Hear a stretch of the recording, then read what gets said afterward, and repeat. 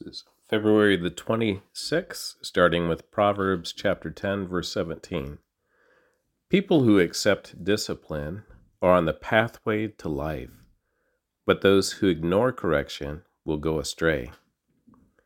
Psalm 42, verses 1 through 11, for the choir director, a psalm of the descendants of Korah. As the deer longs for streams of water, so I long for you, O God. I thirst for God, the living God. When can I go and stand before him? Day and night I have only tears for food, while my enemies continually taunt me, saying, "Where is this God of yours?" My heart is breaking as I remember how it used to be. I walked among the crowds of worshippers, leading a great procession to the house of God, singing for joy and giving thanks amid the sound of a great celebration. Why am I discouraged? Why is my heart so sad? I will put my hope in God. I will praise him again, my Savior and my God. Now I am deeply discouraged, but I will remember you, even from distant Mount Hermon, the source of the Jordan, from the land of Mount Mizar. I hear the tumult of the raging seas, as your waves and surging tides sweep over me. But each day the Lord pours his unfailing love upon me, and through each night I sing his songs, praying to God who gives me life. O God, my rock, I cry, why have you forgotten me? Why must I wander around in grief, oppressed by my enemies? Their taunts break my bones. They scoff, "Where is this God of yours?" Why am I discouraged? Why is my heart so sad? I will put my hope in God. I will praise him again, my Savior and my God. Mark chapter 8, verses 11 through 38. When the Pharisees heard that Jesus had arrived, they came and started to argue with him. Testing him, they demanded that he show them a miraculous sign from heaven to prove his authority. When he heard this, he sighed in his spirit and said, "Why do these people keep demanding a miraculous sign? I tell you the truth, I will not give this generation such a sign." So he got back into the boat and left them, and he crossed to the other side of the lake. But the disciples had forgotten to bring any food. They had only one loaf of bread with them in the boat. As they were crossing the lake, Jesus warned them, "Watch out. Beware of the yeast of the Pharisees and of Herod." At this, they began to argue with each other because they hadn't brought any bread. Jesus knew what they were saying, so he said, "Why are you arguing about having no bread? Don't you know or understand even yet? Are your hearts too hard to take it in? You have eyes, can't you see? You have ears, can't you hear? Don't you remember anything at all? When I fed the 5,000 with 5 loaves of bread, how many baskets of leftovers did you pick up afterward?" 12, they said. When I fed the 4,000 with 7 loaves, how many large baskets of leftovers did you pick up?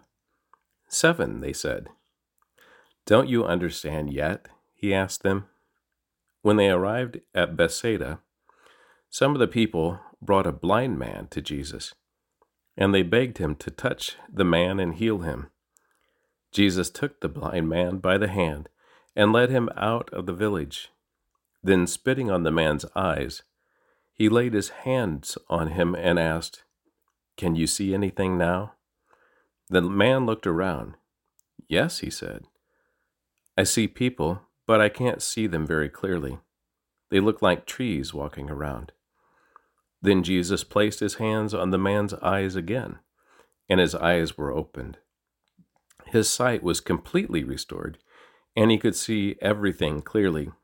Jesus sent him away, saying, "Don't go back into the village on your way home."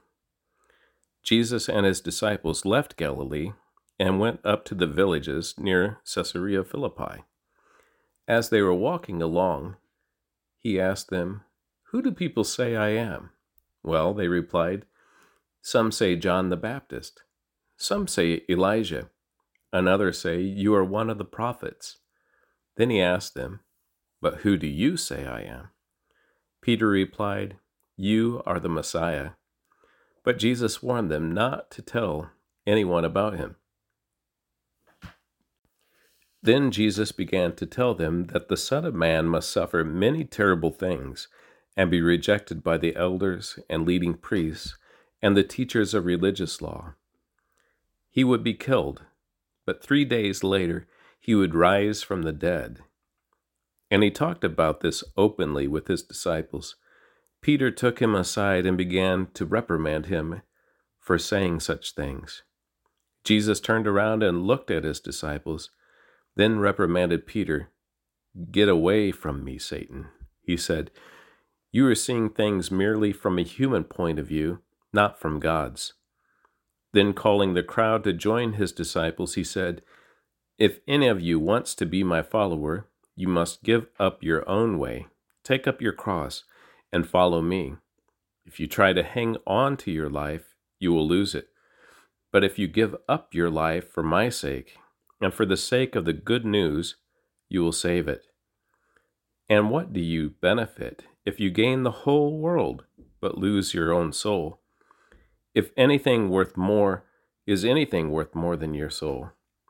If anyone is ashamed of me and my message in these adulterous and sinful days, the Son of Man will be ashamed of that person when he returns in the glory of his Father with the holy angels."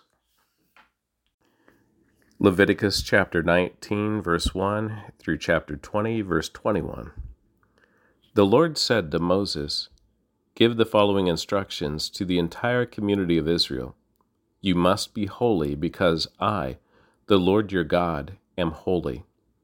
Each of you must show great respect for your mother and father, and you must always observe my Sabbath days of rest. I am the Lord your God. Do not put your trust in idols or make metal images of gods for yourselves. I am the Lord your God. When you sacrifice a peace offering to the Lord, offer it properly so you will be accepted by God. The sacrifice must be eaten on the same day you offer it or on the next day. Whatever is left over until the third day must be completely burned up. If any of the sacrifice is eaten on the third day, it will be contaminated, and I will not accept it. Anyone who eats it on the third day will be punished for defiling what is holy to the Lord, and will be cut off from the community. When you harvest the crops of your land, do not harvest the grain along the edges of your fields, and do not pick up what the harvesters drop. It is the same with your grape crop. Do not strip every last bunch of grapes from the vines, and do not pick up the grapes that fall to the ground. Leave them for the poor and foreigners living among you. I am the Lord your God. Do not steal. Do not deceive or cheat one another. Do not bring shame on the name of your God by using it to swear falsely. I am the Lord. Do not defraud or rob your neighbor. Do not make your hired workers wait until the next day to receive their pay. Do not insult the deaf or cause the blind to stumble. You must fear your God. I am the Lord. Do not twist justice in legal matters by favoring the poor or being partial to the rich and powerful. Always judge people fairly. Do not spread slanderous gossip among your people. Do not stand idly by when your neighbor's wife is threatened. I am the Lord. Do not nurse hatred in your heart for any of your relatives. Confront people directly so you will not be held guilty for their sin. Do not seek revenge or bear a grudge against your fellow Israelite, but love your neighbor as yourself. I am the Lord. You must obey my decrees. Do not mate two different kinds of animals. Do not plant your field with two different kinds of seed. Do not wear clothing woven from two different kinds of thread. If a man has sex with a slave girl whose freedom has never been purchased, but who is committed to become another man's wife, he must pay full compensation to her master. But since she is not a free woman, neither the man nor the woman will be put to death. The man, however, must bring a ram as a guilt offering and present it to the Lord at the entrance of the tabernacle. The priest will then purify him before the Lord with the ram of the guilt offering, and the man's sins will be forgiven. When you enter the land and plant fruit trees, leave the fruit unharvested for the first 3 years and consider it forbidden. Do not eat it. In the 4th year, the entire crop must be consecrated to the Lord as a celebration of praise. Finally, in the 5th year, you may eat the fruit. If you follow this pattern, your harvest will increase. I am the Lord your God. Do not eat meat that has not been drained of its blood. Do not practice fortune-telling or witchcraft. Do not trim off the hair on your temples or trim your beards. Do not cut your bodies for the dead, and do not mark your skin with tattoos. I am the Lord your God.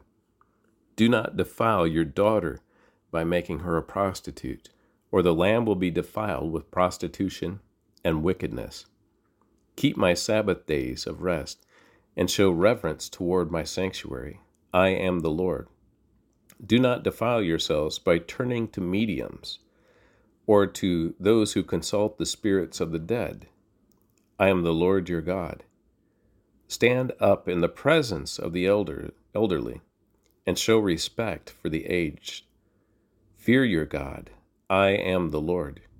Do not take advantage of foreigners who live among you in your land.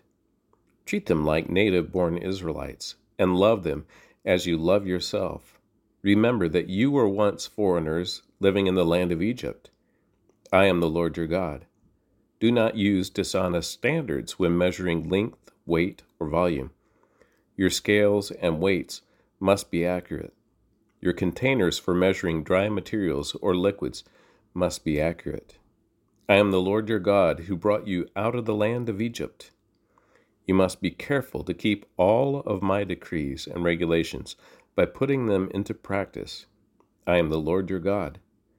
The Lord said to Moses, "Give the people of Israel these instructions, which apply both to native Israelites and to foreigners living in Israel. If any of them offer their children as a sacrifice to Molech, they must be put to death. The people of the community must stone them to death.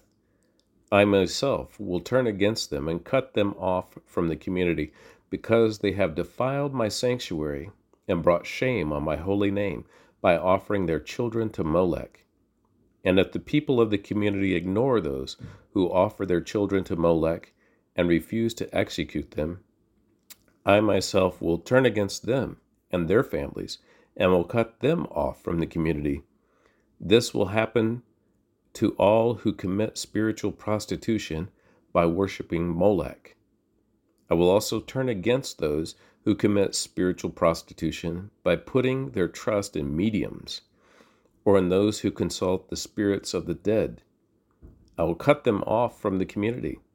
So set yourselves apart to be holy, for I am the Lord your God. Keep all my decrees by putting them into practice, for I am the Lord who makes you holy. Anyone who dishonors father or mother must be put to death. Such a person is guilty of a capital offense. If a man commits adultery with his neighbor's wife, both the man and the woman who have committed adultery must be put to death. If a man violates his father by having sex with one of his father's wives, both the man and the woman must be put to death, for they are guilty of a capital offense.